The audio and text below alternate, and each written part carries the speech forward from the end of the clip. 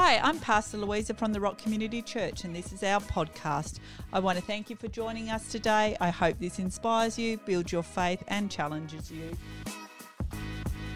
Hello, friends. We're back again reading through Philippians, and we're up to chapter 4. We're up to the final chapter of Paul's letter to the Philippians in Philippi, and it's a great conclusion where Paul is telling the Philippians that they should really be focusing on godly things and what that looks like for them to give their life towards that. And Paul's giving thanks to them as well for what they've done and how encouraging they've been to him. So why don't we jump straight into our last reading of Philippians 4, and it's titled Living in Harmony with One Another.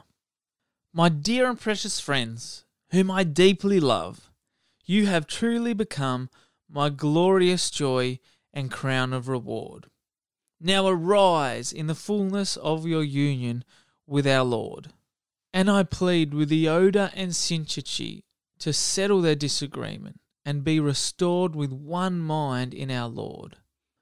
I would like my dear friend and burden bearer to help me resolve this issue, for both women have diligently laboured with me for the prize and helped in spreading the revelation of the gospel, along with Clement and the rest of my co-workers. All of their names are written in the book of life. Be cheerful with joyous celebration in every season of life. Let joy overflow, for you are united with the Anointed One. Let gentleness be seen in every relationship, for our Lord is ever near. Don't be pulled in different directions or worry about things. Be saturated in prayer throughout each day, offering your faith-filled requests before God with overflowing gratitude. Tell him every detail of your life. Then God's wonderful peace that transcends human understanding will make the answers known to you through Jesus Christ.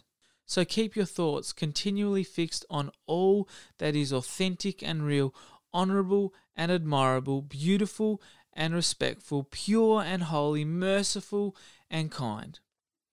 And fasten your thoughts on every glorious works of God, praising him always. Follow the example of all we've imparted to you, and the God of peace will be with you in all things. My heart overflows with joy when I think of how you showed your love to me by your financial support of my ministry. For even though you have so little, you still continue to help me at every opportunity. I'm not telling you this because I'm in need, for I have learnt to be satisfied in any circumstance. I know what it means to lack, and I know what it means to experience overwhelming abundance. For I am trained in the secrets of overcoming all things, whether in fullness or hunger, and I find that the strength of Christ's explosive power infuses me to conquer every difficulty.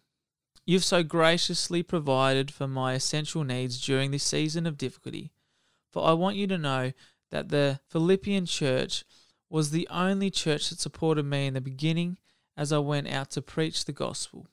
You were the only church that sowed into me financially. And when I was in Thessalonica, you supported me for well over a year. I mention this not because I'm requesting a gift, but so that the fruit of your generosity may bring you abundant reward. I now have all that I need, more than enough. I'm abundantly satisfied. For I have received the gift you sent by Epaphroditus, and view it as a sweet sacrifice, a perfume with the fragrance of faithfulness, which is so pleasing to God. I am convinced that my God will fully satisfy every need you have, for I have seen the abundant riches of glory revealed to me through the Anointed One, Jesus Christ. And God our Father will receive all the glory and honour throughout the eternity of eternities. Amen. Give my warm greetings to all the believers in the Anointed One, Jesus. All the brothers and sisters in Christ that are here with me send their loving greetings, especially the converts of Caesar's household. May every one of you overflow with the grace and favour of the Lord Jesus Christ. Love in Christ, Paul. Well, there you go, friends. That is the book of Philippians. And what a great chapter it is to end on. May you keep your thoughts continually fixed on what is authentic and real, honourable and admirable, beautiful and respectful, pure and holy, merciful and kind. There's so many of them things in our day-to-day life, but the one thing that is all of them things is Jesus. May you keep your eyes fixed on him.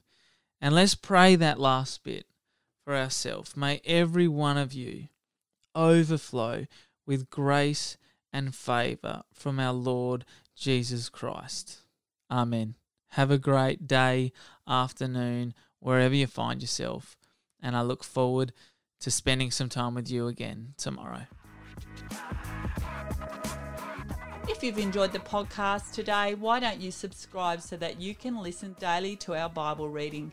If you want to follow along with our full reading plan, jump on our website at www.therock.net.au/Bible.